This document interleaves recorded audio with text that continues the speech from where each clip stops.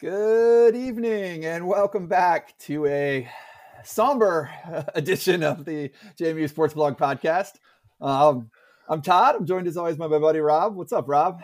Oh, same old, same old. Yeah. Wrapping up after another loss to North Dakota State. So we've done this several times. Should have this one in our back pocket, unfortunately. Yeah, well, we're not going to spend a ton of time talking about the game tonight. We'll kind of shoot down some red herrings from the fan base screaming and maybe look ahead a little bit tonight, but we don't need to dwell too much on that. We were here to toast the end of an era, end of the FCS era, really the end of the CAA era for good now, for better or worse. And we are pleased to be joined by some friends tonight. We're toasting the end of the era. It's the holiday season, and we have our entire season ticket crew with us tonight. A rare thing. So we figure the listenership will be significantly down on this one. Right? So let's have our friends on and celebrate the holiday. So welcome, Coach Priz. Hey guys, always good to see you. Yeah, and our buddy Drake, how you doing, man? Yeah, I'm doing great. This is actually a first time for me. I think I was Uncle Ron on the message boards way back in the day. So excited to be here. There we go. We're glad to have you guys. We don't have any closer friends. And so what we're going to do tonight, we're going to talk about the game a little bit. We'll hit a couple things here at the very beginning, and then we're going to do our holiday draft tonight. So we're drafting a team, and I don't know, maybe we'll find a way to put them up on the website and you can vote on who has the best squad. This will involve a holiday song, a holiday movie or special, a drink, a food, a decoration, and maybe even a little JMU bonus thing. Decoration. So, I got to add that to my draft board. As always, we're brought to you by our friends at Mossy Creek Fly Fishing in Harrisonburg. Look, they're open all week. It's a perfect time to go get those last-minute gifts. Nothing's getting shipped to you at this point this year. So go to the actual store and get your stuff. And that's a good place to do it if you're in the Berg. Thanks to Brian and Colby for being with us all year. Had a fantastic time with them at the Montana game. We shared some sad scotches on Saturday night or Friday night, whatever it was, virtually on Friday night. One nice piece of news today, Rob. Women's basketball, big win this afternoon. Yeah, got it back together. Yeah, got their act together, beat Mason up here. Managed to slip down to the Eagle Bank Arena a little bit and catch a little bit there at the end. Really, look, they've been on a losing streak. It's rough. I was worried about this one, worried for our friends. And this felt good. They played well today. Claire Neff was really good. Goodman was really good. It's amazing how much better Jefferson gets when a few people make shots around her. Mm-hmm. So it was a good performance. They've got a fun holiday coming up. They go to Drexel and Delaware, the two best teams in the conference to start the year. They're at Drexel on New Year's Eve and they're at Delaware on January 2nd. So if those things occur, we'll know a lot about this team real quick. So good for them. Good for Coach O. All right. So Rob, 4 downs from North Dakota State. We don't have to do 4 downs. We can just do a couple of thoughts. You want to start us off? What's your general, where do you want to go? That damn dome. Yeah. We talked about last week, and this was everything I'd feared going into this game where I'll just get the sour grapes out of the way. I think in the second half, JMU showed that they were good enough to win. Mm-hmm. I'm not going to get into they were better or anything, but they certainly were good enough to win. But like they always do against North Dakota State, they dug themselves too big a hole in the first half. I thought they looked a little rattled by the atmosphere, the noise, and that's in some sense, that's a tremendous credit to North Dakota State fans. JMU just looked out of sorts defensively, offensively. Then they snapped to it and got into it. And I really thought they were going to win, but that's a house of horrors for JMU. You've got that very good memory with the Brian Shore team and Khalid Abdullah, but everything else, it's just been I don't know how you prepare for that. And I think calling it a dome is maybe overstating it. It's like a basketball arena that they slammed a football field into. It's a weird environment. I think the travel gets to them. And we've seen this now. How many times have they played up there? Just 2, but then they played twice in Frisco and struggled against this. This was the third. Wasn't this the third time? Third time, yeah. But they won the middle one. Yeah. Yeah. I don't know. It was frustrating. Like that was my biggest fear. That's how it was going to go. Like they just were going to look a step off, and North Dakota State is built to win those kind of grinded out games. That's what they do. You know, they don't let teams hang around, or they build out a lead and then they just kind of step on you. I don't know. That fullback made me want to pull my hair out. How are we going to lose to a fullback? Yeah, it was really frustrating.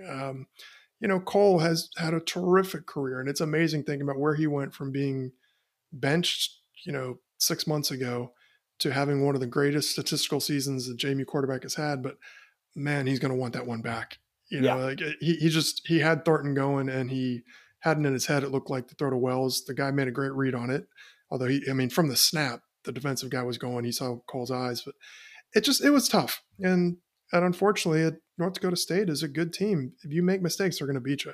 They don't need to be this lights out, 50-point winning team. They're just built to, it sounds dumb, but to tough it out and grind out wins like that. And they did it again.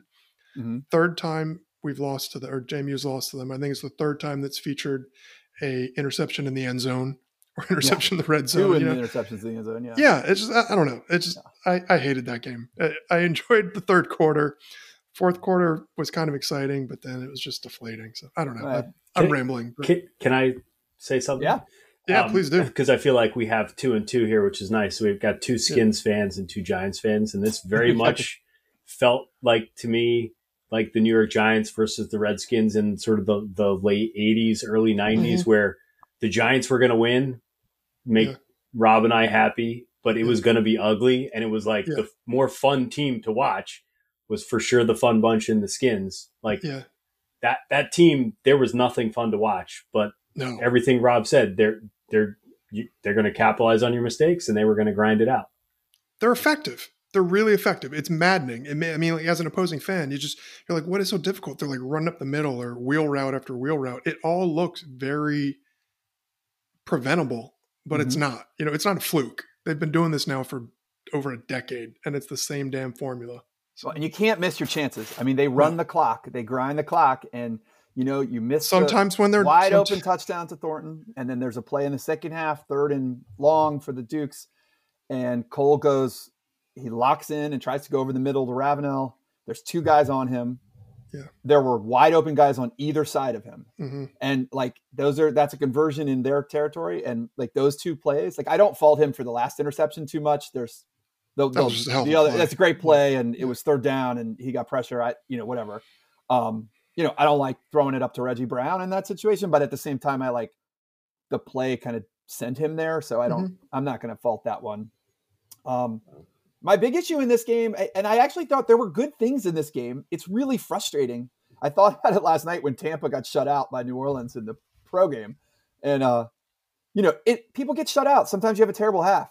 JMU only had 3 possessions and they sucked in the first half. The defense locked in at the end of the half to hold them to a field goal, gave them the chance. And then JMU went up and down the field. They had 250 yards in the second half. They just went all, they scored twice, had the block punt, made a big play.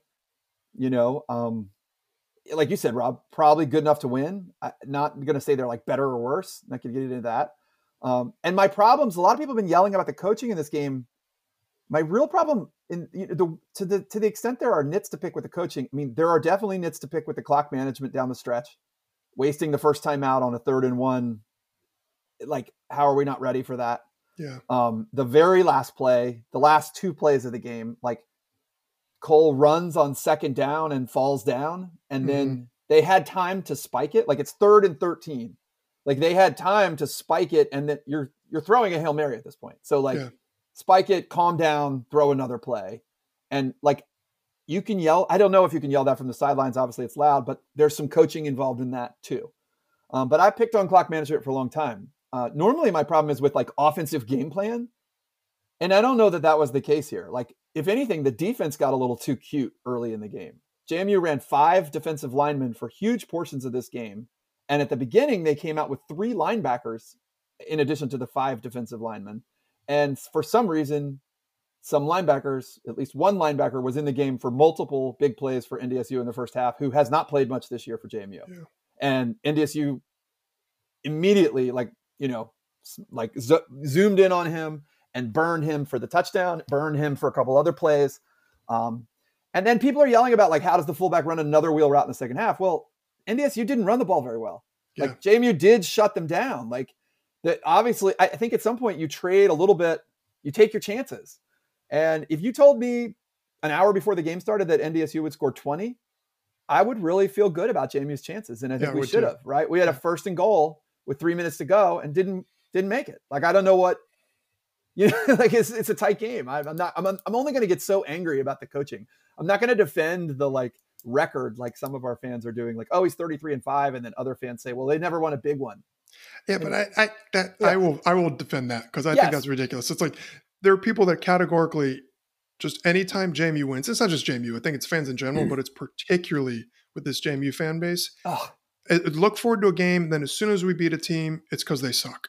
Yeah. Oh, they're not good. And so all wins become, oh, well, that should have been one. So he hasn't had a good win, but everything he loses is a big game. Yes. In those fans' minds, there have been 5 big games in his 38 games. I'm like, I don't buy that. Right. Granted, you can say he hasn't gotten it done on the big stage, but that doesn't mean he's a bad coach. And that doesn't mean he hasn't done anything else. Like, even this year, some of the conference games were big games. In hindsight, you're like, oh, they took care of business. Yep. Well, give him credit for that. Yeah. That's not saying like, oh, that's a game he should have won. It's a game that most people thought they were going to win by a touchdown. You win by 3 touchdowns.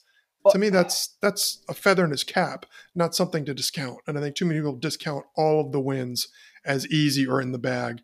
And any sort of, loss was, oh, that's a game they should have won. They can't do it with equal talent.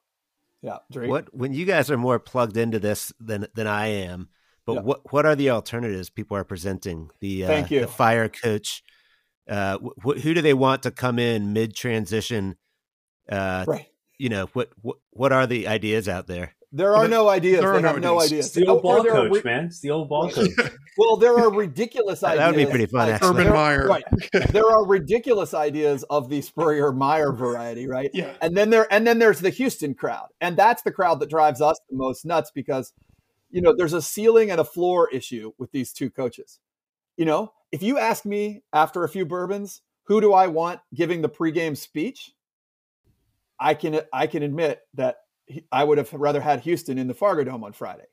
Yeah. But people forget that Houston's floor, like Cignetti's floor, is the semifinals. So far, they've been twice to the semis and once to the final. Yes. Houston lost to Elon, New Hampshire, coached and by Colgate. Right? Coached by Cignetti. Yes. Yeah. Right. He lost to Cignetti and an Elon team that was not good, that they beat like 31-0 the year before. Mm-hmm. He lost to New Hampshire in a regular season in an absolute meltdown. And he lost to, Colgate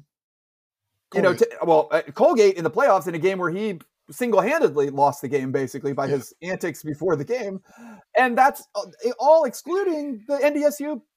The 2017 game will always stick with me worse than the 2019 game or this 2021 game.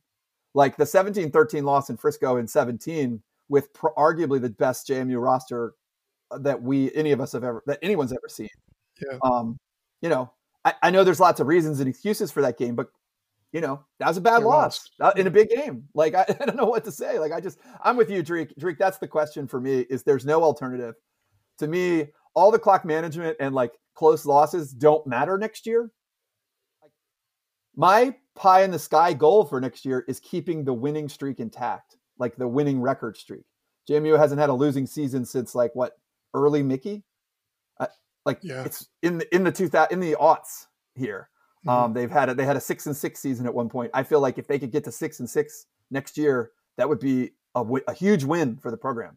Oh, I agree. I've noticed that watching the bowl games, all the nondescript bowl games the last couple of days, and there have been Sunbelt, our future compatriots out there, and there's 6-6 ODU teams and 6-6, and it's going to be tough sledding, and it's going to be really fun. I think I'm excited about it. I'm totally with you. Like let's keep it rolling, and if you're hitting 6-6 your first year out there, that'd be fantastic.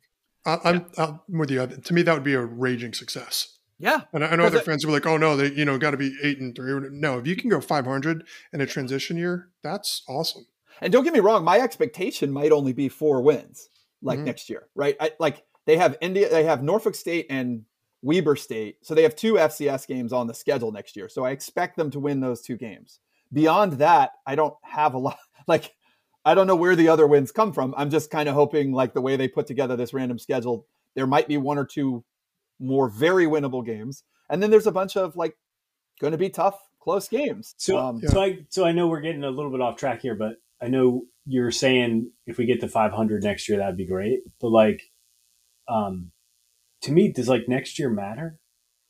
Like, yeah, well, because for me, it's like that first year, like, you get a pass, and then it's like, to me, like, you can't tell me we're not going to get better recruits for the basketball team and for the softball team and for, like, to me, it's like those things pay off so much quicker than having a couple extra or, a couple dozen extra scholarships for the football team. Like, that's going to take a couple years to kind of settle in.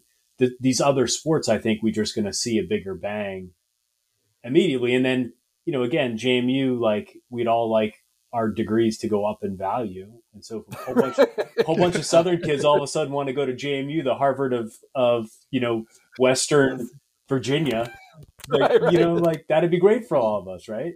Yeah, for sure. No, and Rich, you hit it on the head there, because my 3, I wrote down like 4 priorities, and football was only one of them. Like, my hopes for the 2022 or whatever it is. Yeah. 2022, 2023 academic / athletic year at JMU. Like, one of them is that football gets more than 4 wins and maybe somewhere between 4 and 7 wins. Right. But the other 3, number 2 would be, we need a home for lacrosse and field hockey that makes sense. I hope that we can find those programs somewhere to be. Both of them are good. They've been traditionally good at JMU, and I hope they don't get just totally screwed and they're out there acting like Liberty, right? I hope we find a home for them. My second one is that men's hoops is in the top 3 in the Sun Belt year 1. Like, the trajectory of the Mark Byington era makes me think it's possible, right? And I'd like to see them really in the mix for a Sun Belt title right away. And part of that is just hanging on to the kids we have right now that are still going to have more eligibility left. And then my last one is softball, right? Is having softball, whatever happens this year, be immediately competitive and sort of back to the, fighting for a Sun Belt crown in a multi-bid league, in a really solid league, and like in a big step up in competition from the old conference. So that's you're right. I mean, that's exactly right. I do want football to be like competitive, and I want to keep the momentum, because I think for right now there's a lot of fun, and I know we'll talk about this off air more, Rich, but like, there's momentum. There's kids that want to play at JMU as they move up right now. Mm-hmm. It's a fun time. There's a lot to offer to both, high school recruits and transfer recruits. And I'd like to see them just keep building. But no, if they get to 6-6, that'd be a home run next year. So we'll feel like there's also like an element of carryover for like enthusiasm for the fans, Mm-hmm. Just not to dwell on this, but like, and I'm not like trying to dunk on the fan base, but the same like concept of like fire Coach Cignetti, it's kind of like, I feel like there's going to be some irrational expectations, so whatever like glimmers of success and excitement you can get will be good, right? Like, we need to be growing the football fan base over the next couple of years. So, any excitement will be good. Yeah, I think you're exactly right, Drew, because people are going to point to App State and Coastal and their high points and say, oh, well, look how quickly they did it, and not understand that there are growing pains along the way for both those teams, and not understand that they jumped into a much easier / less competitive Sun Belt because of how well they've played and how the strides they've made. It's just a tougher entry point for JMU and ODU and Marshall now. They're going into, arguably the best G5 league. That's awesome. It's a tremendous opportunity. But if the fans think they're just going to carry over and win in the Sun Belt immediately, like JMU's been winning in the CAA, it could be a tough adjustment. Probably the best G5 division in the best G5 league too. Like, across the board. I mean, App, Coastal, Marshall, just right there, right? Mm-hmm. I mean, even before we get to Georgia Southern or ODU or whoever, right? I mean, that's a competitive group of teams. Yeah. So the last thing we can say about this game, I mean, thank you. I mean, I guess 2 things. One, big thank you to all the seniors, the super seniors in particular. I was mad at, look, I was frustrated with Cole, and I'm sure Cole was frustrated this week. He also kept his composure. He had that one where he kind of slipped out of a sack and ran for a long first down in the third quarter. Like, he made some plays even after he'd made some bad plays. And that's very like indicative of the Cole experience. He's hung in there through all kinds of ups and downs, and big thanks to him. Super resilient player. Super resilient player. That game kind of epitomized what happened. It started out very slow and wasn't really getting things done, hung in there, made some big plays in the end. I said earlier, where he was benched, after Robert Morris? Yeah, he was benched in the spring. And then he came back and threw 40-something touchdowns and 4 picks. Yeah, it's right. Mike Green, unbelievable performance. Yeah. I mean, Mike Green, and we'll get to Tony Thurston, Mike Green, Jordan Funk in the middle. I called Jordan Funk Garrett Gruhl last week because they have the same number, and I forgot that who's who. Yeah. But those guys in the middle played great. NDSU did not just like turn it loose and push them down the field. Like, they played fantastic.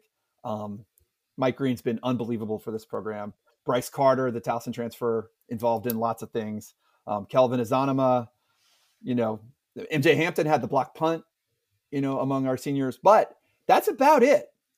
I mean, obviously Harry and Ratke, on the specials, but, we lost Fornadel, but this week, I mean, I just looking at this thing, the guys that started in this game: Tyshawn Wyatt, redshirt freshman; Tanner Morris, redshirt freshman; Cole Potts, redshirt freshman; Nick Kidwell, redshirt sophomore; and Tyler Stevens, who played for Fornadel, redshirt freshman. All those guys are going to be around for whatever bowl they want to be if they choose to stay at JMU. And they played a lot better last week. And you saw in the third and fourth, this week in the second half, they played outstanding by like this season's standards. I thought the O-line, I have a lot of hope for that group of guys. They're all freshmen and sophomores, and they're all coming back next year, plus whatever transfers and whatever recruits start coming from, Sunbelt era recruits. There's a lot to like. We get both receivers back unless they transfer somewhere else. Obviously, Antoine Wells could. We should note Antoine Wells broke all 3 records, all 3 JMU single season records in this game. He broke the single season touchdown mark, the single season catches mark, and the single season yards mark. Just unbelievable. I mean, delivered on every promise. The catch he made for the touchdown was actually unbelievable. Yeah. Like, it hit him in the thigh. Like, I don't even know how he made it. No, he's a pro. He's a future pro. And Chris Thornton actually tied him for the record for total catches by having one more than he did in this game. Both of those guys are back next year if they want to be. Kevin Curry, Latrell Palmer, Solomon Van Horst, Austin Douglas, Keelan Black, Percy, the whole running back room is back, essentially. There's Devin Ravenel, there's just a ton of guys back. I mean, even on defense, like we said, Thurston and Funk in the middle, Isaac Ukwu, Jalen Green on the ends, Tucker Dorsey, Jalen Walker, who played a lot. Chuck Wienecki had a really good game this week in the back end. Lose the 2 corners, but let's, hopefully we can replace them at, Lose Wayne Davis. But, for instance, there were guys playing in those spots this year, right? I mean, Sam Kidd may come back. Q Reed will be back. Josh Surratt will be back. I mean, there's a ton coming. This team's going to be competitive right away, I think.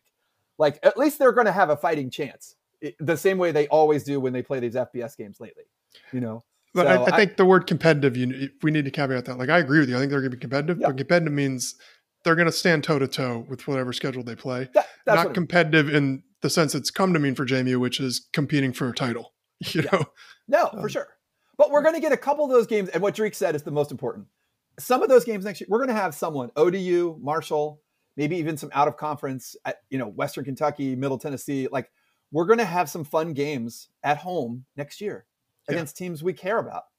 And like, it's important for those games to be fun and for us to be excited about them. Like, it'll be really fun if we play at App State or they play at JMU. If we can all road trip to Coastal and do a weekend at the beach, that will be fun. So I don't know. TD, I'm always impressed with your ability to just reel off names, just like one after the other. Like, I have. You're cheating. I'm cheating. You do it at tailgates too, where it's just like you just start naming guys, and I'm like, yeah, what's his number again? Like what? Who am I looking at? It's really uncomfortable. It's really awkward to admit how much time Rob and I spend on this. To be honest, but I don't know any of that. But I think they're in good shape. I'm really excited for next week. It sucks. It just sucks. I hate losing to that team and that fan base this week. It sucks to lose in that game. It sucks to lose when they came back, had the lead, and then had multiple chances to win the game. Yeah. Right. It felt very much like the other two Frisco games in that way. It's not like we didn't have excitement, in this game. You've said it, but that interception that kid made, I mean, that is a play. I mean, you quibble about the play call or whatever, but like that kid made a play. He shouldn't have caught it. I don't know what happens or how much time there was, but he should not have caught that. And look, on the first down play, that Wells made that insane catch out of bounds. He's an inch from the game, winning the game. I mean, he's 1 inch out of bounds there. And whether that that's the throw little off. I mean, it was that kind of a game, and it always is when you play NDSU. Well, objectively speaking, if you can take kind of the sadness away from it, it was a great football game. Yes. It was a great, it was like an instant classic at the FCS level. Forget that FCS qualifier. That was just a great college football game. Right. And it stinks sometimes when it's this painful, you don't realize that. You just nitpick at the mistakes. But if you were like just a purely outside fan, not tuned in, you had a hell of a time Friday night just being like, wow, this was a really competitive game between two teams going after it. Yeah. Hell of a time has changed though. Like it was late. It was late when that game was over. Yeah. Yeah, we're old here. Yeah, this was a long weekend for me. We had like a Christmas function Saturday and then Sunday too in the evening. Yeah, it was long. Well, a couple people were watching it on YouTube TV, and at midnight they cut the ESPN. Cut off. So people missed the last like 3 minutes. Oh man, that's a worst. Yeah, my sister was one of them. So okay. But okay, and Rob, I forgot one last thing. Thank you to everybody for helping us out last week, putting aside everything about this game. What do we went over $7,000? Yes, it was over 21,000 meals because we reached out to that food bank and they said they can do 3 meals for $1. So it was close to 22,000 meals that JMU fans stepped up and provided, which exceeded anything we had ever hoped we'd be able to do. So that was fantastic. And look, you guys got us thinking, and I will say, I mean, big thank you to the generosity of all of the Dukes fans out there who made this possible. And some Bison fans too. And some of them too. But I really do, Rob and I have big hopes for the off season here to think about how to maybe link arms a little bit with some of the other JMU adjacent media and really, take this strongly or something like this into the Sun Belt. I don't know. We'll see, Rob. I'd love to do something, strikeout thing for softball or something. I don't know. Yeah. Lots of ideas to kick around and think about what might work here. But that was pretty impressive. And, it's a real positive out of a tough night otherwise. So, yes. Anyways, thank you all. I don't think we have, I don't know. You guys got anything else? Any last words on the FCS era here, Rob? No. I mean, I'm not going to get too nostalgic about it. I enjoyed it, but to me, I don't know if there's going to be this clear line of demarcation in my fandom or the way I view the program in terms of FCS, FBS. I'd like to think it's just going to be fun memories, and I'm going to think back fondly on teams 20 years from now, regardless of what level they played at. Like, I don't think the bloom is not going to come off the rose for that 2016 team in my eyes. That was such a great thing. If JMU goes on and wins 3 Sun Belt championships, great. That's gravy. I'm still going to look back really fondly on the FCS era. I had a lot of fun as a JMU fan. It has changed. Like you said, Todd, this is our season ticket group. First time we've gotten together. There wasn't a lot of compelling games on the schedule to bring us back together this year. And I got kind of annoyed when people talked about fan apathy and losing interest. But I think it's because it hit home. And I was losing interest in the regular season in a big, big way. So I'm excited about it. And I'll look back fondly on this, but I don't know. It's just, I'd like to think it's just all going to be football for me and just all good memories. Bison didn't sell out a single playoff game this year, including the JMU semifinal. Yeah. That says there, you ask them after a few bourbons who they'd rather be. Would you rather be going to Frisco or going to the Sun Belt? If that's your choice, I think we all know the answer. Yeah. For them, it would be going to the Mountain West or something. But if those were their choices, let's you could see it in the tickets sold. I mean, it speaks for itself a little bit. So that right there is amazing. And I've never really been like a FBS or bust guy, but I'm excited about this. But I think that right there says it. Like if you're the Bison and you're at the top of, Bison, I'll pronounce it with the S. If you're them and you're at the top of the game and you're not selling out home playoff games, and and JMU is losing money every time we have a home playoff game, like what are we doing? Yeah. And it's kind of like looking at the CAA is just this crumbling facade, and Todd, you brought up earlier, like talking about lacrosse and field hockey, like JMU has built a great athletic department. There's so many competitive programs. Like it's time to move on. And I think Rob, you nailed it. Like I'll look back fondly on all these games and like thinking about like the old rivalries, even with ODU, and App State, and like those coming back into the fold is so cool. Like that's part of what makes this so exciting. But it's like, it's all of these chapters have been great, and I think it's time to move on. And I think the next chapters are going to be fun too. And I will say one thing that's funny is the other CA schools who are staying behind are all kind of looking at Jamie's playoff run and be like, oh, they're leaving this behind for bowl games. They don't know what they're missing. And I'm like, no, we do, because we're the only ones in the league that have consistently gone to the playoffs the past 10 years. Like, I mean, no offense, but like, I don't care about William & Mary's fans' feelings on the value of the playoffs and how great they are, when for all intents and purposes, it's completely irrelevant to William & Mary. They don't go to the playoffs. So yeah, if I had never made it, I might look to a school that's making deep runs and be like, oh my gosh, how could they ever give that up? But we've been doing it consistently and it's been great. But I'll trade it in the heartbeat for more compelling regular season. You guys nailed it with like a couple of pods ago. You were like, it's hard to do logistics of like, how do I go to a game when there could be 5 games? Yeah. And like, I've done this where like every year I'll just go to one home playoff game, but it's usually the first one, right? Because I'm, I want to strike while the iron's hot just in case and have fun and get a game in. But I'll tell you what, like if we're going to some like no-name bowl in New Orleans or Atlanta, like sign me up, man. I'm in. Yeah, I'm with you. Yeah, well, I'm with you guys. I'll probably temper it a little bit. Is I do like the playoffs because it is like I get excited for these games, and I know like it's a couple weeks in a row where I have an excuse to watch the game and they're on weird times or whatever, and like I can put them on and it's all right. For me, the switch is just going to be like building those games that matter to us. So if like we decide we're going to go to the ODU game whenever it's at home, like that's what we'll figure out to do, and then whatever that is, September 30th or whatever, that's when we'll go to that game. Like that, it just changes to me when my focus is on football. Because as you guys know, like I don't follow the football that you guys do. When I was in the Nova area, we would go to a handful of games. TD and I went up and back a bunch of games. But for me, it's just like, all right, what game are we going to pick in the middle of the year as opposed to like trying to make a playoff game work? For me, that's the same. It's the games and it's fun and it's hanging out with other JMU folks and watching some fun football.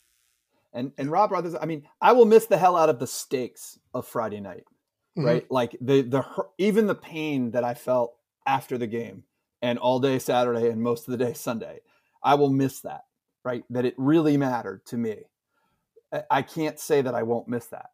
But on the other side of it, Rob, we had people like NDSU people like saying, well, look at your schedule. If you were 4th place in the Sun Belt, you'd have 8 games on ESPN Plus and only 3 on the like network plan. And I was like, that would be fantastic. Yes. We were like, what? That's not a burn. Like, what, that's honestly 8 games that weren't on Flow. Like, what are you talking about? Like, and I'd take the 4th place the first year too. Yes, I was like, that's kidding me. Yeah. That's reminiscent of like the Harrisonburg versus Fargo discussion from years ago. Yeah. You just don't get it. That's what there's just our 2 fan bases. These whatever. We're done with that. Yeah. They're apples and oranges, and they will never be, So here's the thing though. Would they be a team that we would invite to Harrisonburg? Like, I sure as hell hope wouldn't they want to play, I'd like us there? Like get them at home one year. Come on, come play us. Show us how much better you are than us. Right. Like, I don't know. It won't be next year because I assume we're going to not add any more FCS games if we don't have to beyond the 2 we have on the schedule. It won't be for years. There's no upside to doing it until Jamie's well established. Yeah. So we'll see. Anyways, I'd much rather have. Well, we'll get there. So, Rob, you got it. We got anybody else to thank here in between? Yeah, Home Field Apparel once again. Thank you very much. As people know, regular listeners know, this is one of our favorite apparel companies, homefieldapparel.com. They have dug way deep into schools' traditions and created some really fantastic designs. Todd, I think the loss might be on me. This was the first game I've watched not wearing my Home Field Apparel sweatshirt, so hang the L on me. No. You know, as Michael Scott said, I'm not superstitious, but I'm a little stitious. So. But go check out the site. It is great. Probably a little too late to get Christmas presents, but they've got like 50 or 60 schools now, terrific designs, sweatshirts, T-shirts, and listeners get 15% off with the code JMU Sportsblog. That's right. So now we're going to switch to having some good times here for the holiday week. We got Christmas coming up this weekend. I don't know who came up with this today, Rob. Was this you, Rich? I don't know. One of you guys came up with the draft here. Well, it's not completely thought out, so it clearly wasn't Rich. We'd have a good plan if it was Rich. It was me, and I just realized we don't have a draft order or anything. I'm making the draft order. All right, I'll be the MC here. We're going to let Rich have the first pick and Dreek have the second pick because that's the way they are on my screen, and they're the guests. Rob, you can go third, and I'll go last if needed. Is it a snake draft? How are we doing this? Snake draft. Okay, just taking it back. I'm going to go Rich, Rob, Dreek, TD, because that's the way you guys are on my screen here, and that I won't screw it up even when I have another gingerbread porter here. I've got a gingerbread ale. Excellent. Is that the Hardywood, Todd? That's a good one. Yeah. So I don't know that I can have another one, but yeah. So we have a song, a movie, or a special. I assume that means like Christmas like TV movie special, or like TV special. That's yeah. a kind of a special. Yeah, gotcha. Correct. A drink, so a holiday type drink. Mm-hmm. A decoration, so that could be anything in the decor category. Does not have to be not a JMU necessarily thing. No, we don't need to overthink this. And a food, right? Yes. And those will be our 5 topics. And then at the end, we'll do JMU ornaments for a bonus. But the 5 things, you can pick them in any order. So when Rich goes first, he can pick from any of those 5 categories if he wants to make sure he gets his one he thinks he'll lose later. So I've got 3 written down here. I forgot the other 2. I've got song, food, special. Like, who's keeping track so I don't double draft? Decoration, decoration, and drink. Got it. And it won't be a snake. We'll just go 1, 2, 3, 4, 1, 2, 3, 4. Unless, Drake, do you feel screwed by that? I don't know. I mean, no. I'm happy to be here. This is all house money. I'm like halfway through an industrial eggnog. I'm doing good. Excellent.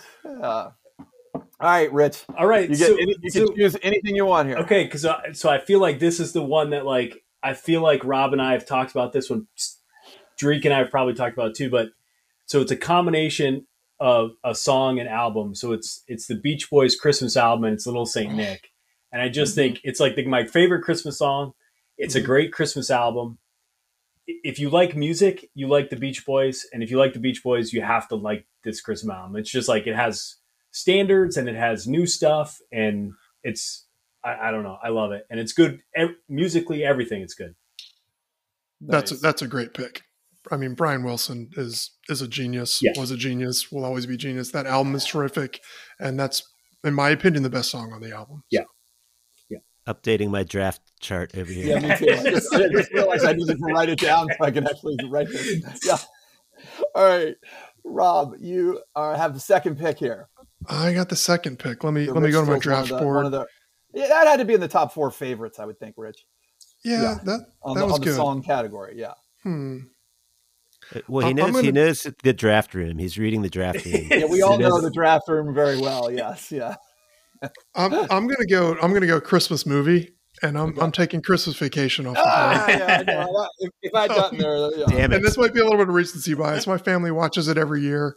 We watched it last night, and I think my family enjoys watching me laugh hysterically, even though I know all the joke coming. Mm-hmm. I don't know. Chevy Chase, by all accounts, is not a very likable guy in real life, but as Clark Griswold, he just cracks me up. I find that movie to be absolutely hilarious. From the opening scenes where they're driving to get the Christmas tree and the hijinks. I love the sledding scene with like the industrial lubricant, and then obviously Todd and Margot and Cousin Eddie. So for me, I was hoping this was going to be available for the first pick. Yeah, we're saving it for Christmas Eve this year, and it's just it's magnificent. I definitely had a Christmas vacation like light situation. My neighbors are like paying for people to put up their lights, and like I'm up there. Meanwhile, my 4-year-old's holding the ladder for me while I'm like hanging off the gutters and stuff. So, and then I blew out 2 strips of light doing that. Not sure how, but they don't work anymore. So, Rob, Dada and Tyler were having a conversation about like what to tip the light hanging people, and I'm like, what the hell are we talking about here? Like, what has happened in Richmond? These people, come on. You need to learn everything you know about exterior illumination from your father. The best part of Christmas is getting on the roof to hang the lights. Yes. Yeah. I'm a diehard believer in hanging them yourself. That being said, ours is the crappiest display on the street. Our new house, we got nothing. And Todd, I don't know if you saw Saturday, like my street goes big. You do. And Drake Street, Vienna now is, totally professionally done. It's a full arms race. No, we need to get new. We don't have an external outlet on the front of the house. We didn't realize that when we bought the house. So now I'm panicking because I feel like I'm the Grinch of the street. Yeah, me too. I've got like an 80-foot extension cord that comes around from the back. Yeah, we blew 3 strands already this year because we don't have enough power for like all the lights we're putting up. But I can't. We were like, how do these new houses even like power this stuff? Dreek, you're next, buddy. Well, I've got to say, Christmas Vacation was my 1 seed. I feel like that gives you like a, like Kelsey or Kittle type advantage in the movie position. So I'm going to pivot and go with, in drink. And since I already revealed myself to be a noghead and I've got a glass right now, I'm going to go ahead and take eggnog because I feel like that one also is a category leader, high floor for, holiday drink scoring. Nice. I'm curious what you guys, if you are, fans of milk punch, what you put in it. Cause I'm a spiced rum guy myself, but I know there's lots of different variants. I'm a bourbon guy with eggnog, and I love eggnog. I think that's a great pick, Dreek. And that was actually, I polled my family at dinner, and that's what James said. He's like, you got to go eggnog or hot chocolate. And I was like, okay, well, we'll see. But no, that's great. I'm definitely bourbon. What about you guys? Yeah, I'm a bourbon. My family's a bourbon. We're big Irish coffee people on Christmas. Oh, nice. But yeah, eggnog is a bourbon one for sure. Those spice rum's nice. I like spice rum. I was like, I like the rum part, but I'm not a big eggnog person, so I can't claim. I feel like it's kind of polarizing. Like people, I really like it, but some people go the opposite way. Yeah. I really like it, and then like by the end of this week, I'm done. It's a lot of. I feel like it's like the whole White Russian phase we all went through in like, after 1998 or whatever it was. Yeah. Oh yeah. I've never really aged out. No, but it's actually just the older I get too, the less of these things. Like I was literally the drink, as I tried to think about the drink, I'm like, which one can I actually handle on my stomach? Like, oh gosh. Todd's picking Maalox for this. That would be incredible. Oh no. Todd, it's over to you. It is. Yeah. Oh geez, now I'm all thrown off. Well, I guess I'll go with movie or special, and I will take Charlie Brown here. I'm a little, the only hesitancy on Charlie Brown, which is like a no-brainer for me. First of all, I still respect the hell out of like, how did they ever get away with making the Charlie Brown? Like the whole like anti-capitalist, I don't know, like there's actual religion in the Charlie Brown special. Like, I don't know. It's not funny mentions. I know because that was a feature on CBS Sunday Morning yesterday. Oh, okay, yeah. And the guy sold it and then delivered it, and it was like too late, and they hated it. And the executives put it on, and then it became this big hit. The people who sang the song, it was like a local boys choir. Mm-hmm. They got 3 sessions for recording, $5 each, no royalties. So they got $15. Oh, jeez. Yeah. Well, and I mean, I just love it. Somebody can choose the music from it later if they want to. Obviously, the music is top notch, unbelievable, right? Yeah. Both vocal versions and non-vocal versions. Mm-hmm. And my only hesitancy was like, I love the Halloween and Thanksgiving shows equally or better to the Christmas episode. So I don't know what the order of those productions were, but it's Charles Schultz his creative juices just died that 1 year that he made them all. Halloween, Thanksgiving, Christmas down. Yeah. Oh, see, I like the Christmas one. I think it might be my favorite of them. I like the Great Pumpkin, but something about that pathetic tree, and then when they wrap the blanket around it, I really like. Yeah, it's warm. I don't know, it's warm. Yeah. I know. All right, Rich. Well, so I'm going special because there's a run. There's a run. Rob's feelings got me thinking about this one. This one, I don't know that everyone knows it. I feel like it's a little bit under the radar, but I'm going anyway. It's Emmett Otter's Jug Band Christmas. Mm-hmm. Oh, which is like early Muppet. Steve is nodding his head. It's his music thing. It's kind of like there's a parable in there that his mom and him are trying to do something nice for each other, and they end up kind of ruining each other's gifts. But then it all works out. Gift of the Magi thing. Though. Yeah, it's a gift. I couldn't think of it. Gift of Magi thing. I don't know. It's cool. It's like, again, super early, like Muppets kind of thing. And I love it. The songs are great. It's hard to find. You can watch on Amazon Prime, but it's like, it's not one that just like shows up and stuff, but it's a good one. I like it. And again, it's got that warm, like Charlie Brown Christmas. Like, it's like, oh yeah, we're all coming together for a reason. And this is the cool part about it. Love it. The only reason I know Gift of the Magi is O. Henry is a Greensboro native. Oh, yeah. So there's lots of O. Henry themed stuff in Greensboro. Yeah. All right, Rob. Oh, man. I'm going to go. Get your song here. Well, I got enough. I think there's still good songs on the board. I got to go decorations because I think this is going to be a light category. I don't think there's a lot of depth here. Okay. I'm taking giant Christmas inflatables. No, that's a terrible thing. No, it's a great pick. I feel like this is something that it has not jumped the shark yet in the way that ugly Christmas sweaters have. I think the pandemic made people appreciate these for the great things that they are. Yeah. My across the street neighbor has a giant Grinch and a Charlie Brown. We have a 12-foot snowman.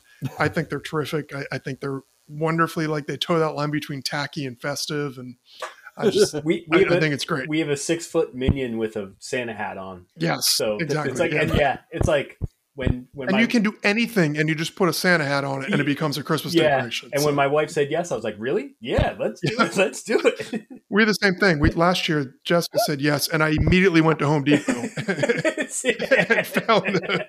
It's like, do not change your mind. What were your criteria when shopping for your giant yard?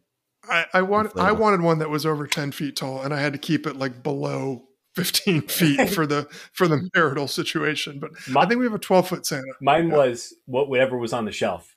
That's what it came. That's why I have a 6-foot minion. It's like there were no other options. I got the okay to buy one. I was like, well, I better buy one. Well, I went to multiple Home Depots. Inflatable, right? What's that? Declan loves the inflatable. Oh yeah. Right? Oh yeah. Yeah. Like I guess that's what it is. I really am like Todd and Margot here. Boo inflatables, right? Yeah. Oh gosh. All right. I am also anti-inflatable. Mostly it's just because all of my dogs have historically gone totally berserk at them. So it would be untenable to have one right outside the window. Oh, so strategic error. I guess I could have waited on that. I love it. The draft is coming apart. Yeah. You're up next. Oh man. I'm kind of I've got the same philosophy as Rob. I'm seeing like draft strategies unfolding. I feel like there's a lot of good songs on the board. Yep. I was thinking about getting decoration, but I didn't think the obnoxious lawn inflatables would come off the board so early. That gives me some breathing room there. And I know that I've got my pick of movies or TV specials at this point, so I'm just going to go ahead and do that. The first one that came to mind was going to be like the old school Grinch with Boris Karloff and the whole song and fantastic song. But I'm going to go new school.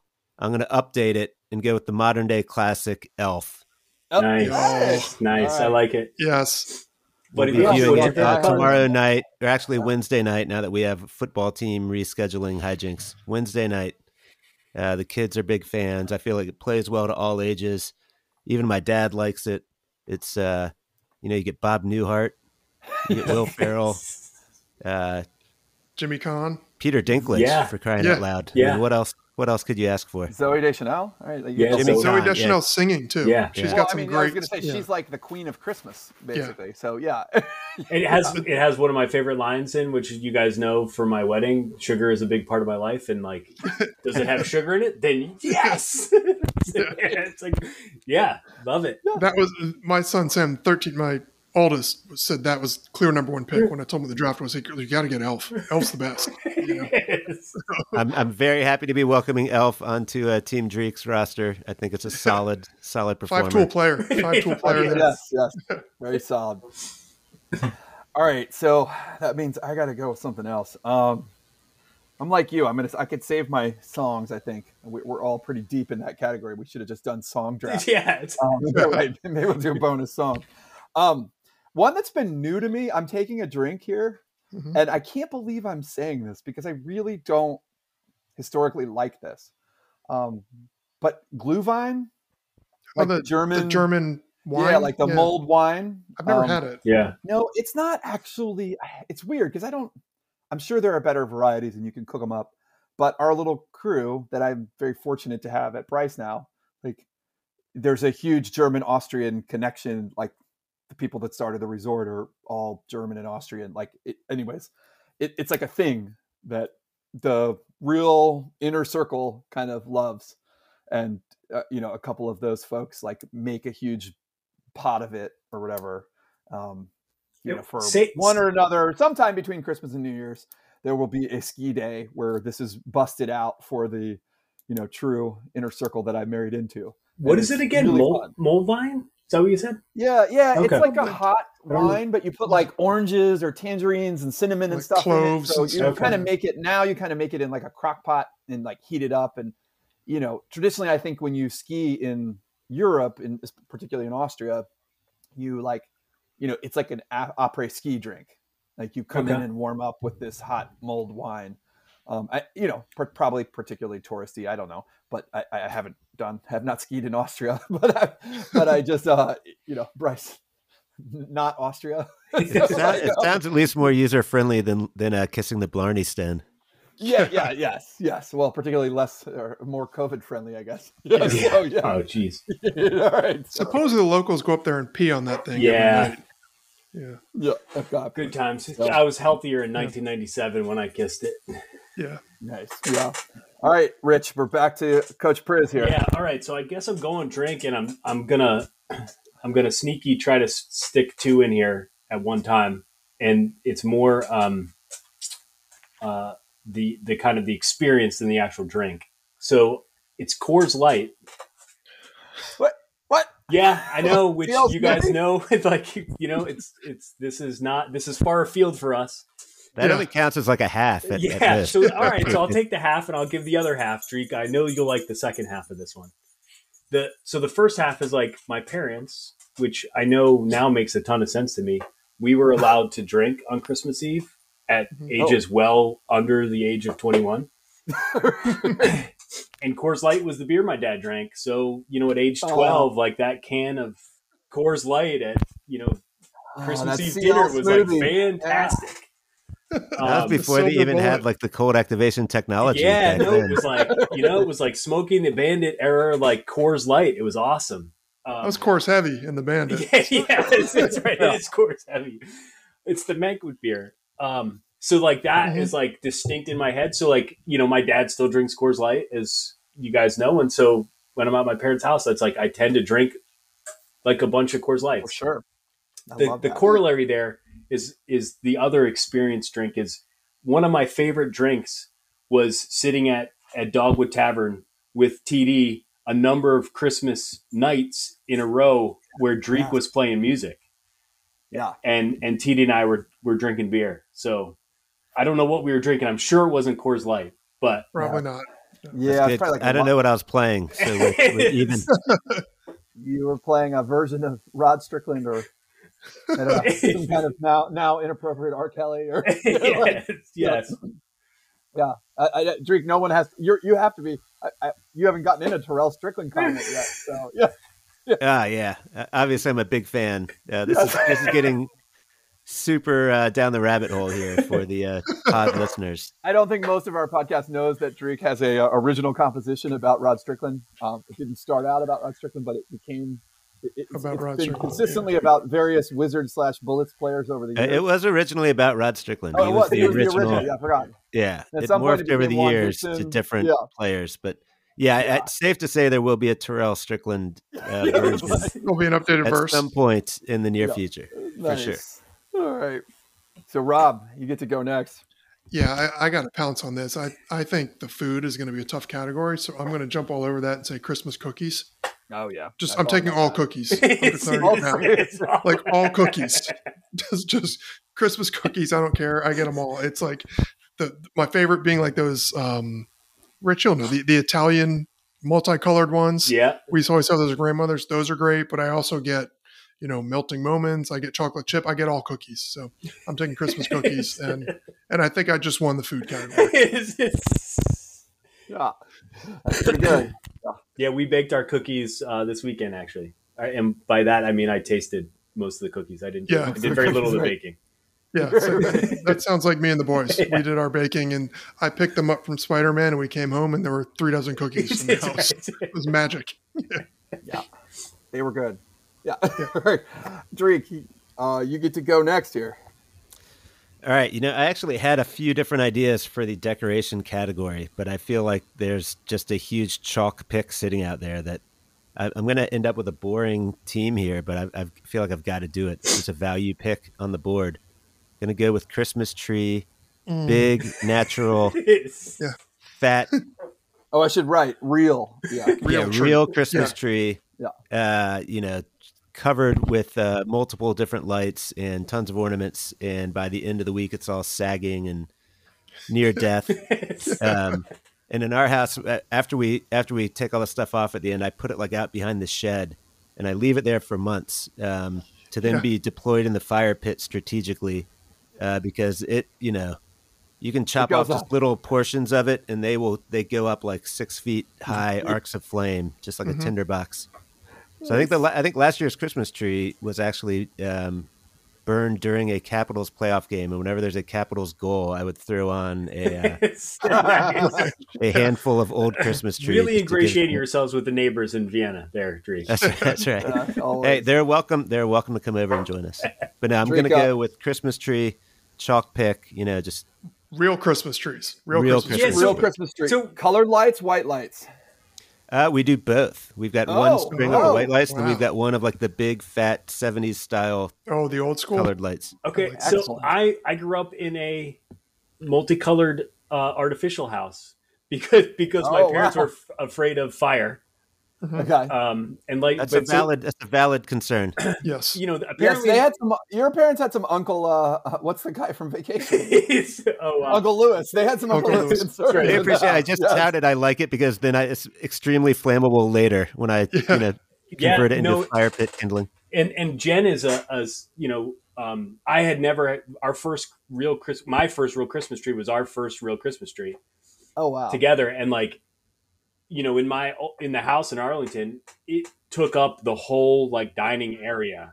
It was the big, and Jen is still like, that's our greatest tree ever. Like it was enormous. I mean, I had to cut stuff off of it to get it back out of the house. Like I didn't understand the process. I didn't understand that they wrapped it. And they're always bigger once you get them in there. Like you think you've got them, but they just continue to expand. Yeah. Now I will say like there were a lot of good Christmases where my brother and I thought we were hilarious and we assembled the Christmas tree upside down. Because we had the artificial one. And I don't know, that was always a good time. My mom getting mad at us, my sister getting mad at us. Like, I don't know, that was fun.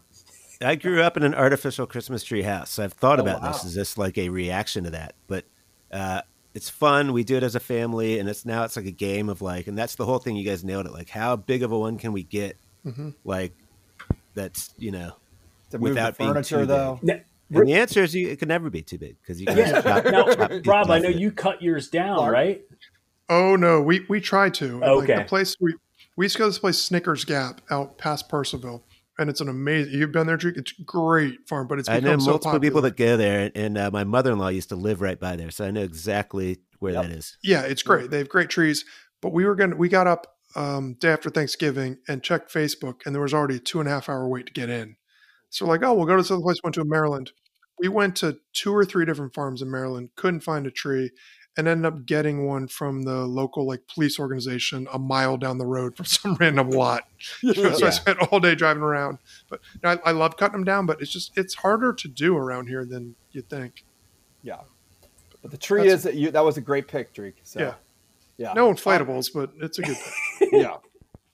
I'll go to food now. Somebody's going to food. My family has always done strata. This is like an egg casserole thing on Christmas morning. Big fan. Yeah. So big fan. I am a big fan of like all kinds of like egg. So this is like a brownie pan size thing of quiche, basically. Okay. Right. With like chunks of bread in it. And all kinds of cheese and random crap. I don't know. It's often like too runny in the middle, but it's just wonderful. When I was a kid, I felt like I could eat. It was one of the things I wanted more of all the time. And I've never been the biggest Thanksgiving person, save for like the dessert portion. And as an adult, I'm better about Thanksgiving. But when I was a kid, it was Christmas morning that I really looked forward to that. That was a dish. And my mom never made that any other time of the year. And now my sister, a huge credit, my brother's wife, has taken over the strata making. And can we clarify your sister-in-law? We don't want to start any rumors here about your sister, your brother's wife. No, my sister-in-law has taken over the strata responsibility the last few years and has done an exceptional job. So, all right, that's 2 things from you, TD. I got to try. Okay, yeah. So that one strata's awesome. Yeah. Like I'm a quiche fan, but strata's better. Because it's almost like. It's like leftovers, almost like fried rice in the sense that you just throw whatever you have in your fridge in it and it's good. Okay. I sort of feel like there's a whole bunch of foods that are like that I like. I missed out on like French toast. I feel like that is kind of a leftover like bread and we never had that as kids. I don't know why. Like Mulvain, like what's the Spanish version that I'm blanking on it? Yes, there is. I also saw there's a Puerto Rican coconut cocktail thing. That they do for Christmas that's supposed to be great. Anyways, people love it. Sorry. Christmas morning we sophisticate here with his mulled wine, apres-ski. I didn't mean for it to come up strata. Well, so I feel like everyone's. So I'm up, right, TD? You're up. Okay, so everyone's done their food. I think. Top that. Mm-hmm. I have not done your food. All right, so I better get out in front of. I was sitting on strata. I didn't think anyone was going to. So I'm going. So the Italian tradition on Christmas Eve is the 7 fishes, the Feast of the 7 Fishes. And so you go through, whatever word you want to put them in, but it's, it's shrimp, it's clams, it's oysters, it's lobster, it's mussels, it's whatever you want to do. I love it. Growing up, we didn't do all of them, because my parents were sane. They weren't trying to make all that for 3 kids running around or whatever. So we did kind of portions of it. We always had like some kind of shrimp cocktail thing. And then we usually had like lobster ravioli, something like that. And then my parents would make some fish for themselves and we would just eat more of the ravioli. My wife's brother has done a great job. When we've gone up there, he'd like go down to Arthur Avenue, New York, the Italian section, and get the stuff and like cook it up and like, getting calamari and stuffing it with like, oysters and stuff like, and breading it. It's like, it's so good. I mean, it's just like, it's great. And like, it's decadent. And it's like UTD, like as a kid, I didn't eat a ton of stuff, but like fish I would eat. So like, shrimp and all that stuff, clams, oregano, like all that stuff I would just chow on. So that's always a big thing. Happening like at your family house in Vienna in a couple of nights? Yeah. So not the full deal. So we'll get some of it. Again, my parents don't do the whole thing, but yeah, like, maybe if in other times you guys could come over and have some, but I'm filing it away for future years. Yeah. So I will say it's my dad's cousin's kid. So it's my second cousin, has a bunch of restaurants in New York City. Frank Prizanzano is his name. And I think on Twitter, it's the Unknown Chef. You sure he's Italian there? Yeah. Instagram, I think it's Frank Prizanzano, but you can follow him and he does the Feast of the 7 Fishes on his Instagram. And it's like, he goes through like how to cook it and like all. It's awesome. It's really the best. Cool. It's no mulled wine, but it's good. No. I had one question. Was your and Jen's first Christmas tree? Do you think that was 2011? 12, I think. Well, I was just thinking, was it? I remember being at your house watching a JMU UMass football game on some bootleg like website that we that wasn't we needed it to get in the playoffs, and they won. Yeah. I was thinking it might have been the year they ended up at Eastern Kentucky and at NDSU the first time. No, that's T-1. That's the year prior. Okay. That was before. Okay. Yeah. Got it. Yep. All right, Rob. Oh crap! Oh man, I haven't been paying attention here. Let me go back to my drawing board. You did decoration, you did food, and you did movie. So you can go, what, drink or song? I think I'm just gonna draft strategy. I'm just gonna concede that I'll probably lose the drink category. And you think to Coors Light? You think you're gonna lose it to my Coors Light? Good point. Good point. Well, I feel like there's a big one hanging out there. Christmas, you can go a lot of different ways, Christmas songs, but I'm going to go Christmas, Baby, Please Come Home, Darlene Love. Yeah. And I feel like this late in the game, I kind of feel like I just won the draft. Yeah. It's a classic. This is just all the thing. Letterman appearances. Yeah. Exactly. Yeah. Letterman. That Phil Spector, not a good guy. We don't need to get into that, but next to the Beach Boys, maybe my favorite Christmas album. Yep. Incredible. And I think this was, the marquee song for me in terms of like absolute iconic Christmas songs that really just bring me into the spirit. Sadly, I'm going to say it's this or Mariah, the ones that just kind of get everybody going. It immediately turns you on. I feel like it's that sort of day. So I don't know. I can't believe it's still sitting out here in round 4 or 5 or wherever we are. I am loving this Mariah November 1st thing now. Oh, I think it's great. Where she leans into it. Her time thing, like her own Instagram thing. Yeah, I think it's fantastic. It's my season. I love it. So that's so one thing I kind of wanted to talk about a little bit with the music stuff, which I think is I got a question for Rob on this. Yeah. Yeah, I think all of us being music fans, I think is a good one here. Is so there is I think there are people that just lean into stuff all right, Mariah, is she really going to have top 10 hits coming up in the next 10 years? No, she's leaned in to this, right? Like you said, the Letterman appearances for Darlene Love, she's like, this is what I am now. I think that's cool. To me, the beauty of bands doing Christmas albums is exactly this. It's the Beach Boys doing a bunch of standards. You realize you get their chops. It's here are a bunch of guys that are great musicians doing their stuff. Here's a bunch of musicians doing their own take on Christmas songs to try to find that needle in a haystack that's going to be a hit. I know it's not Christmas, but I've loved Dave Grohl and his producer friend that do the Hanukkah songs. Some of you've caught that. It's just it's so great. It's these guys are musicians, and you give them a song, they're going to put their spin on it, and it's awesome. Yeah. And I think taking standards and putting your spin on them is cool. And I think Christmas songs, if you're not writing your own, is a good way. It's just a cool time to hear what people got. Mm-hmm. Yeah. Well, we'll come back for a little more music thoughts at the end, Rich. I was going to wait. I got questions for Rob. Sorry. No. It's okay. It's awesome. And I appreciate that but I didn't want to ask more because I know you both have multiple runners up in this category that I could have probably deserve mention.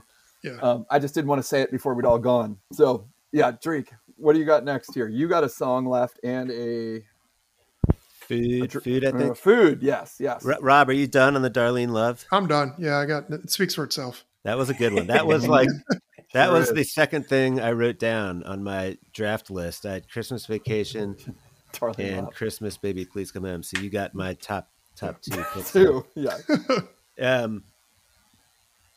I was going to one of my songs in play was going to be Linus and Lucy, the Vince Guaraldi instrumental, which is just. But Todd's already gotten into the Charlie Brown thing, and I think we've teased that out, which is great. And then my go-to favorite is always the Feliz Navidad, which I definitely played at Dogwood probably multiple times whenever you guys were there drinking beer. But I'm gonna. You just put me on a new wavelength with your discussion about the people doing a standards and putting their spin on it. And there's an album a few years ago. Bob Dylan put out a Christmas album called "Christmas in the Heart," and most of it is him in his latter-day third act gravelly voice. Whatever. Yes. Christmas time, oh, Christmas time.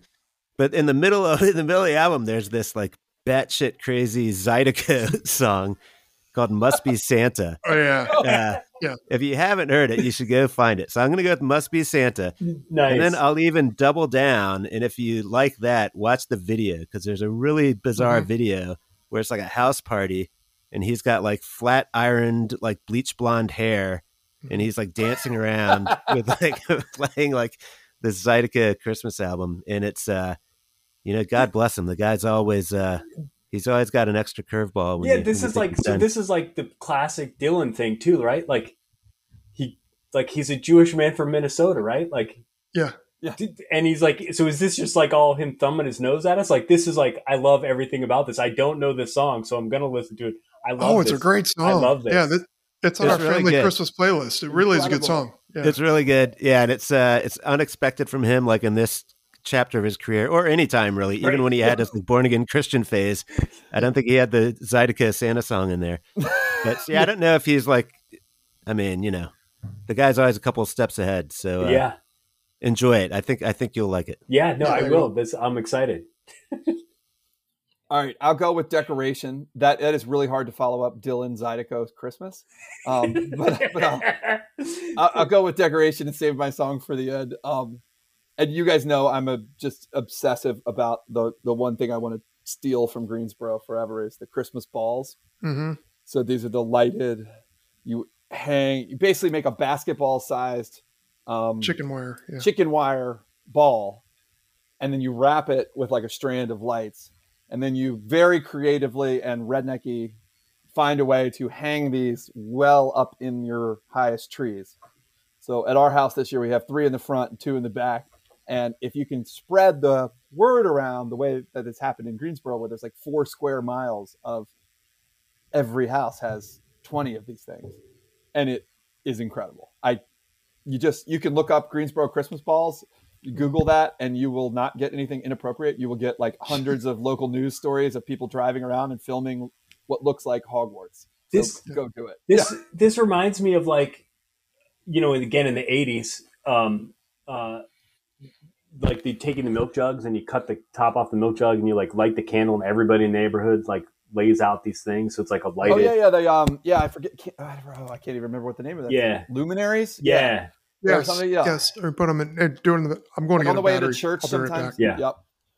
And then the other thing, it's great, Rich. The way I will tell you, my method is I tie it to a dog ball that has like the couple holes in it. So I take fishing line, and tie it off to the ball. Like I put one on the Christmas ball, right, and then the other end on like a baseball-sized dog toy, right. And then I throw it way up over, and sometimes it takes me like 5 times to get it over the right branch. I gotcha. And then have it come, and then, pull it down and then tie it off at the base of the tree. Sometimes with like a fishing hook stuck into the tree. Yeah. There are people I will say the Greensboro people, there are like potato cannons. There are people with like massive strings of cords and ladders and stuff like to get these all up. It's really, really great. We don't really have like trees to do that in my yard. Like there's only one, I think. But I might be like, I'm into like climbing the tree and like. Yeah, it's a fun one. Yeah. That's what it is. It's the fun what are these of like called again? Christmas balls? Christmas ball. Yeah, I don't really know what they have in Greensboro. They have a 5K running of the balls, which you can take as you will. Yeah. I'm going to go ahead and put this out there for free. It's a free idea to a, entrepreneurial young JMU listener. Christmas balls as a service.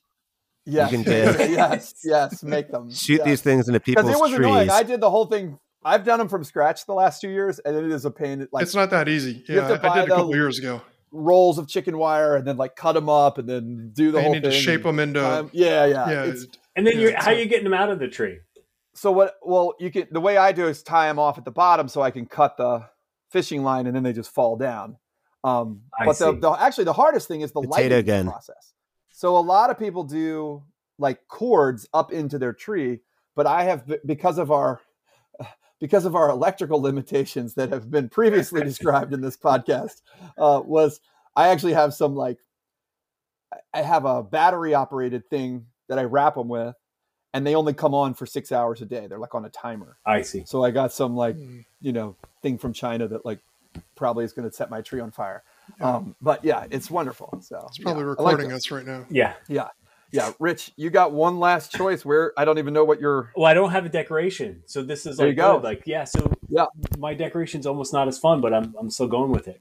So I have a decoration that goes on our tree, and it's the highest thing on our tree, and it's my handprint from 1979 when I was 4.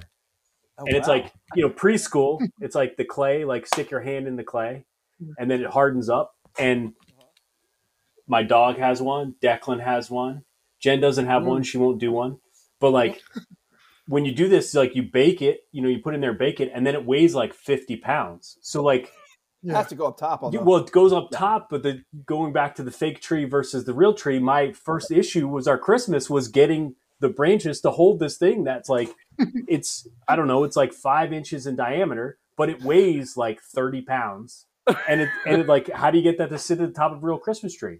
The fake Christmas tree, you just bend a bunch of the branches to hold it. right. So that's my decoration. Like, again, my dog has one. Declan has one. Trying to get Jen to get one. She keeps saying no. Come on, Jen. Yeah. Oh, I love it. The clay handprint is a good one. Someday I'll show you. 1979. Yeah, that came from the OLGC preschool right there. That's right. Yeah. That's right. All right, Rob, you got one more. Oh, what do I got? Drink? Oh boy, I slept on this one. I'm going to go sparkling cider. Yeah. I don't know. Like, this is something that we always drank as a kid on like Christmas and Thanksgiving. It's non-alcoholic, so I feel like it appeals to the younger kids who hopefully will be stepping up big time when we do a Twitter poll to vote for me as the winner. I just love it. We have that Martinelli stuff. I don't know. And I still drink it now. Like, even as an adult, like sometimes I will have a glass of wine and I'll have a glass of cider with our Christmas meal and Thanksgiving meal. So I'm going to go with that. Martinelli's by far the best apple juice there is. It's great. Oh yeah. Love it. The little fat jugs. Yeah. It's great. It's like, reminds me of the Mickeys. Mm-hmm. Yeah, exactly. Just like the Mickeys. The Stingers. Yeah, Rob, I was impressed. So you guys had the punch, the homemade punch. This week. I'm assuming there was some Sprite or ginger ale involved. It was like ginger ale, sparkling cider, and. But it was kid friendly, they could dip and had the fancy glasses. But you guys had the bottle of Tito's like right out on the kitchen counter, right next to it. Yeah. And I was thinking, this might be the last year when that. Tito's can be that accessible. Exactly. I thought of that. Abbott Family Christmas Cookie Exchange. Yeah, I thought about that too. And also having the beer downstairs with where all the teenagers were, I was like, that might not be the smartest move. So. Right. Oh, I was enjoying it. I've looked into unless it's Coors Light. Yeah, and you're in the prisons on it. It's totally fine. Though I have looked into a keg lock, so the kegerator, like you can get keys so you can lock those taps off. There you go.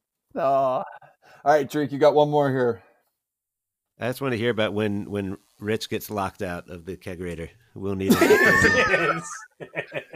After a Giants game, he's like, somebody give me the damn lock. I'm to find the kegerator locked.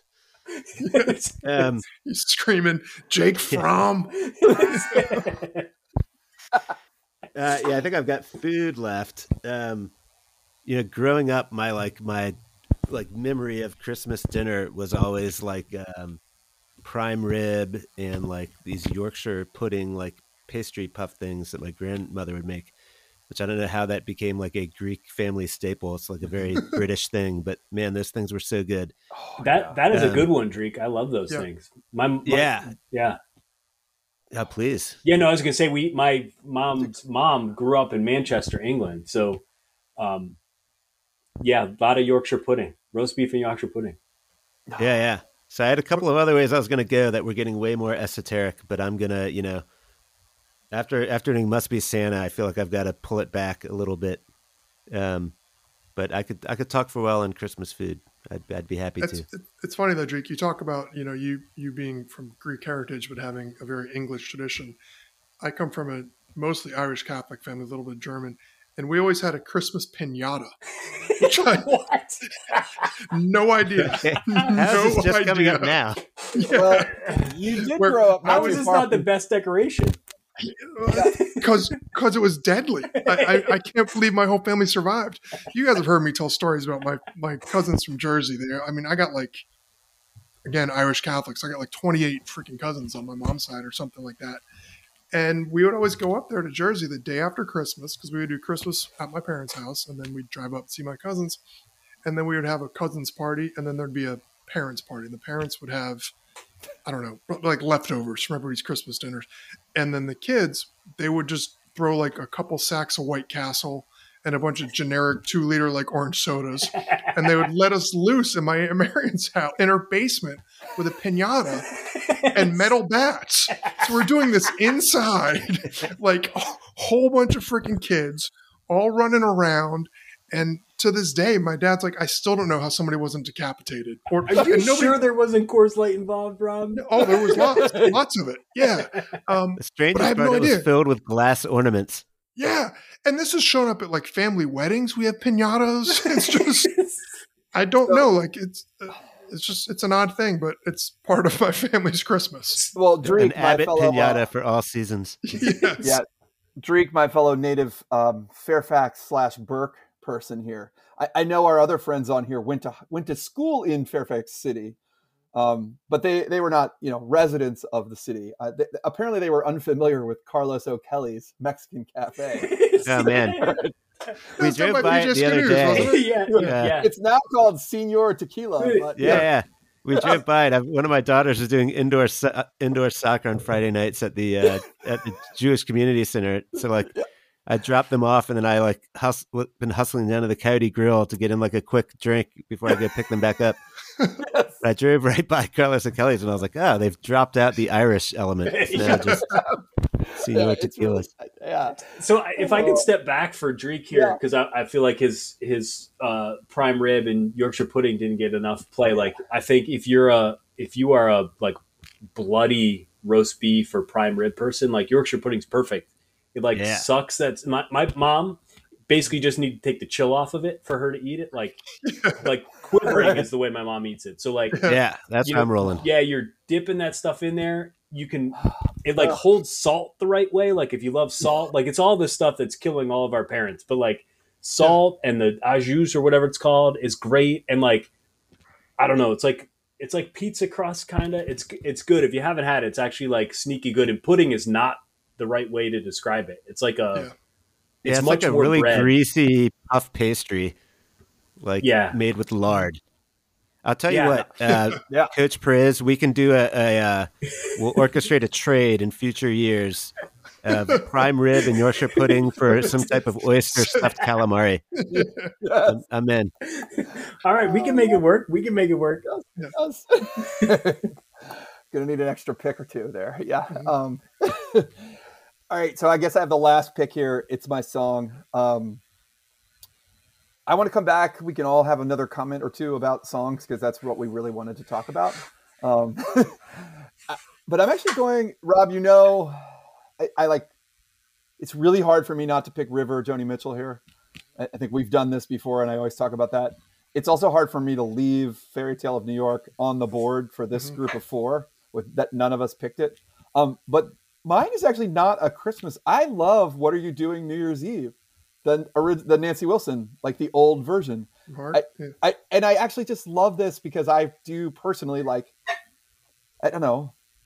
It's like you look forward to Christmas so much and then you're just like, and it's always like, what are we going to, in the last few years we've had, occasionally we've had Frisco to look forward to.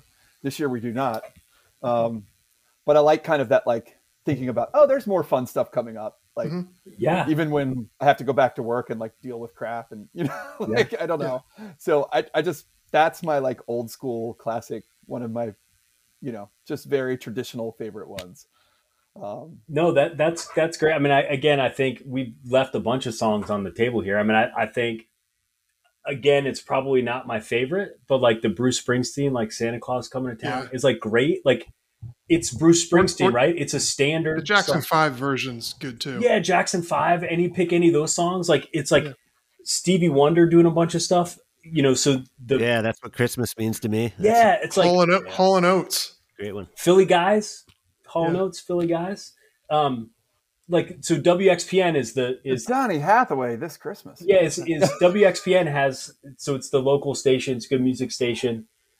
It's the college radio basically, but they had a Christmas Soul. I heard like 10 songs I'd never heard before by like, and standard stuff done by like the OJs. Like it's awesome. Like again, like I just think that this is like a super cool way for bands to be like, here's what we sound like in a song that Jackson 5 doing whatever, Bruce Springsteen doing Santa Comes to Town, like the Beach Boys, as we talked about. It's like, to me, this is great. So like, there are all these awesome songs too, TD, like you mentioned, like Christmas Time in New York, like these are all great songs.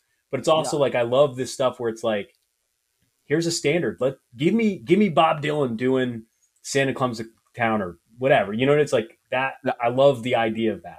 Well, on that level, like, I mean, I picked the Darlene Love version, but Bono and U2 doing their own version of Baby Please Come Home. It takes a lot of stones to be like, I'm going to try to do my version of this song, but it not quite at that level, but it's not so far down that it's out of the conversation. I mean, we are talking about a band where the lead singer is named Bono and the guitarist is named The Edge. So they've got stones for days. Exactly.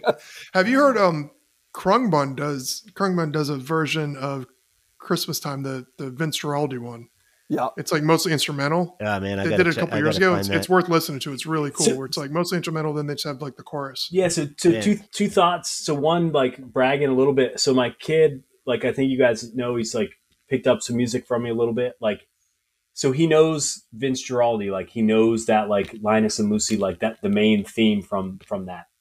He heard a totally different Vince Guaraldi song and was like, "Oh, this is Charlie Brown." Like I just was so proud that like he recognized a song that was not the same, but like he made that connection between like, oh, this is that, like that tune. I loved it.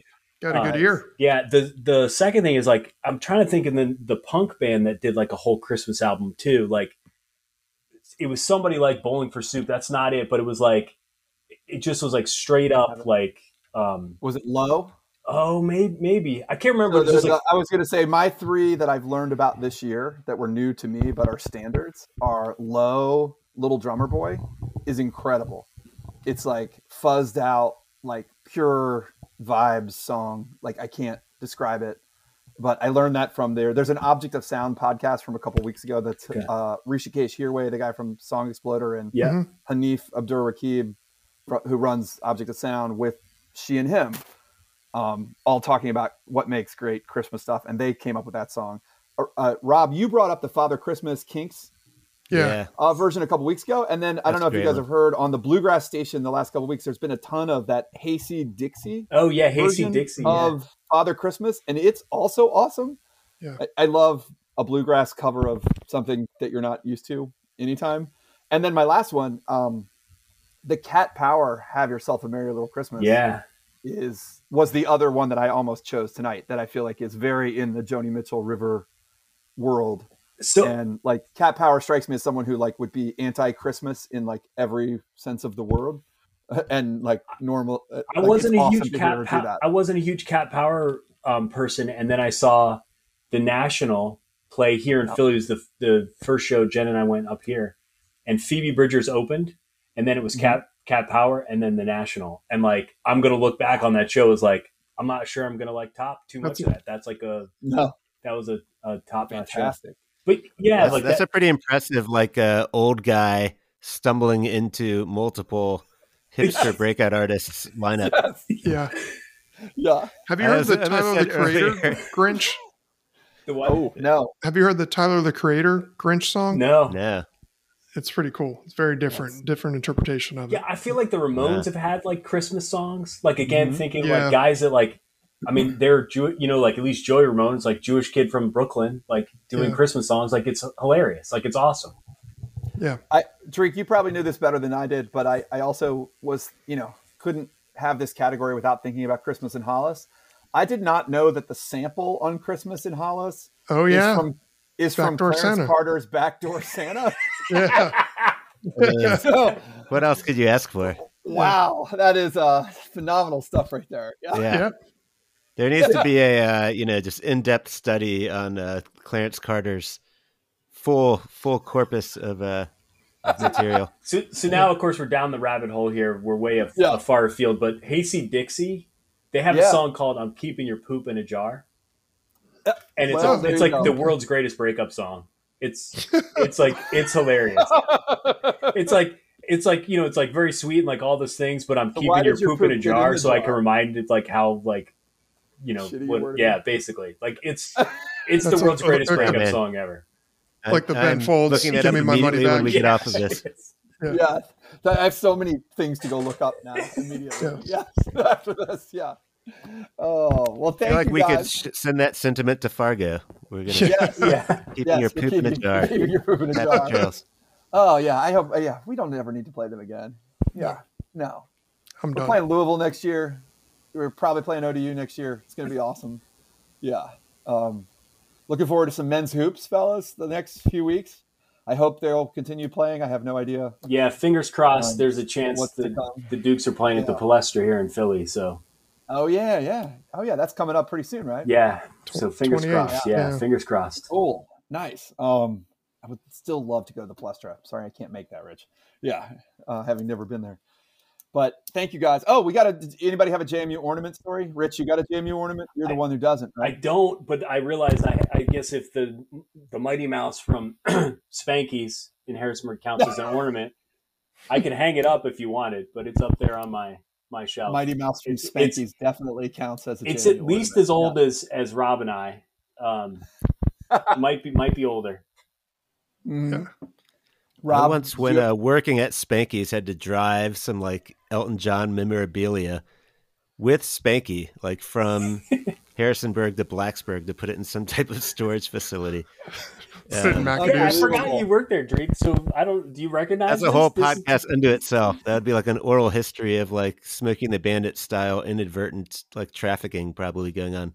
It was a wild couple hours. He got in trouble, I think, right? They shut down because he was like his mother. He was like put stuff in his mother's name, and he was brought up on charges. There's tax evasion. Yeah. There's a lot of stuff. Yeah, she worked at the Harrisonburg one for a while. She was colorful. Ma.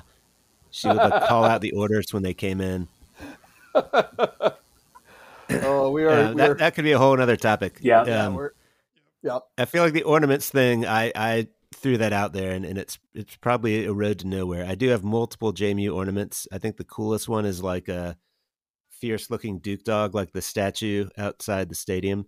Yes. I also have probably my favorite one is like a random one from like the mid '90s, my days, and it's like a kind of like a bronze like etched out thing of Kiesel Hall. This is awesome. So my mom, that's mine. My parents got me all 4 years I was at JMU, like 95 to 99 or whatever. They got me the silver version of like whatever the JMU ornament of the year was. Yeah. And like, I love the Duke Dog one. And there's one that's like the Cupola of Wilson Hall. But the one that I really like is the one that's Converse Hall and Cleveland Hall. Random. And it's also like the first ornaments I ever owned of my own, like where they weren't on my parents' tree. So like they've sort of traveled with me through adult life. And they're the only ones I actually enjoy putting on the tree. Like first one's on, first one's off every year. So yeah. Yeah, I mean, everyone wants to hang that Eikenberry ornament up high and proud on their tree. Nice. I've got one of those terrible, like old school. Remember, like the Christmas balls that have like the string around. You know what I'm talking about? Where it's like they're not like the sparkly ones. Oh, They're they just have the little They're like wound like that. Yeah. It's like this gold one, and then it just has like a plastic shrink wrap. James Madison University. I don't know where I came up with it. It must but it's got it at like a flea market or something. It's got to be 40 years old. It's incredibly ugly and it's starting to fray. But that's my favorite ornament. Nice. That sounds like an actual legit fire hazard. Yeah. Oh, it does. Except it would just melt. You know.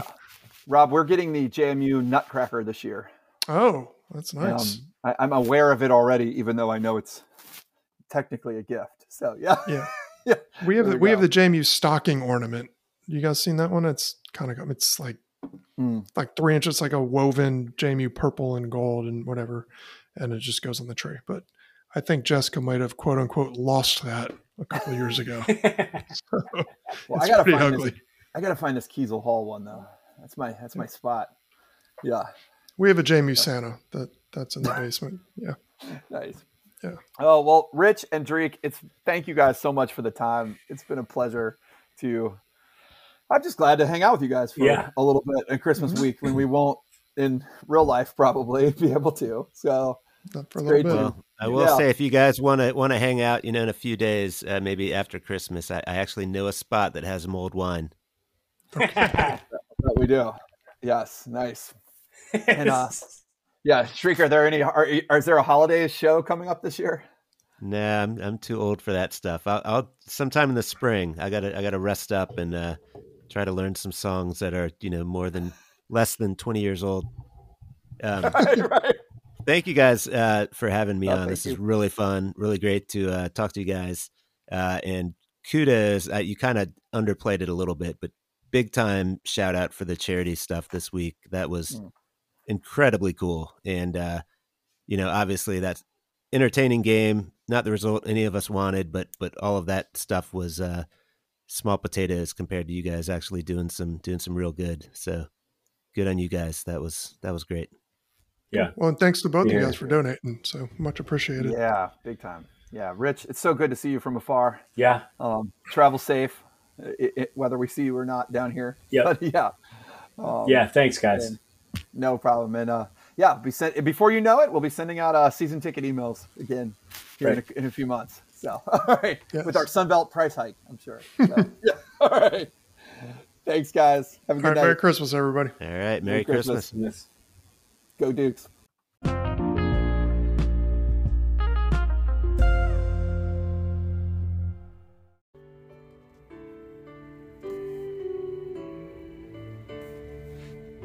It was Christmas Eve, babe, in the drunk tank. An old man said to me, "Won't see another one." And then he sang a song, the rare old mountain tune. I turned my face away and dreamed about you. Got on a lucky one, came in 18 to 1. I've got a feeling this year's for me and you. So happy Christmas, I love you, baby. I can see a better time when all our dreams come true.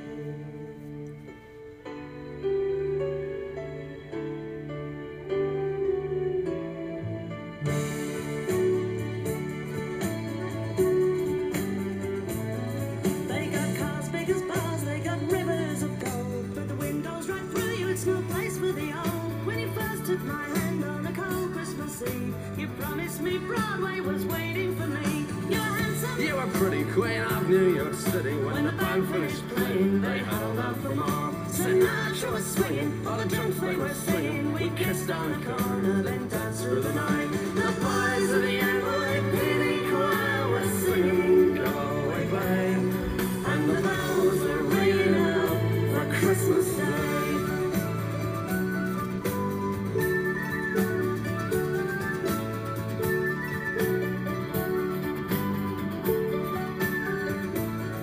You're a bum, you're a punk, You're an old slut and junk lying there almost dead on a dripping night bed. you scumbag, you maggot, you cheap, lousy faggot. Happy Christmas, you're ours, I pray God it's our love. The boys of the NYPD choir still singing, "Go Away, Babe," and the bells are ringing out for Christmas Day.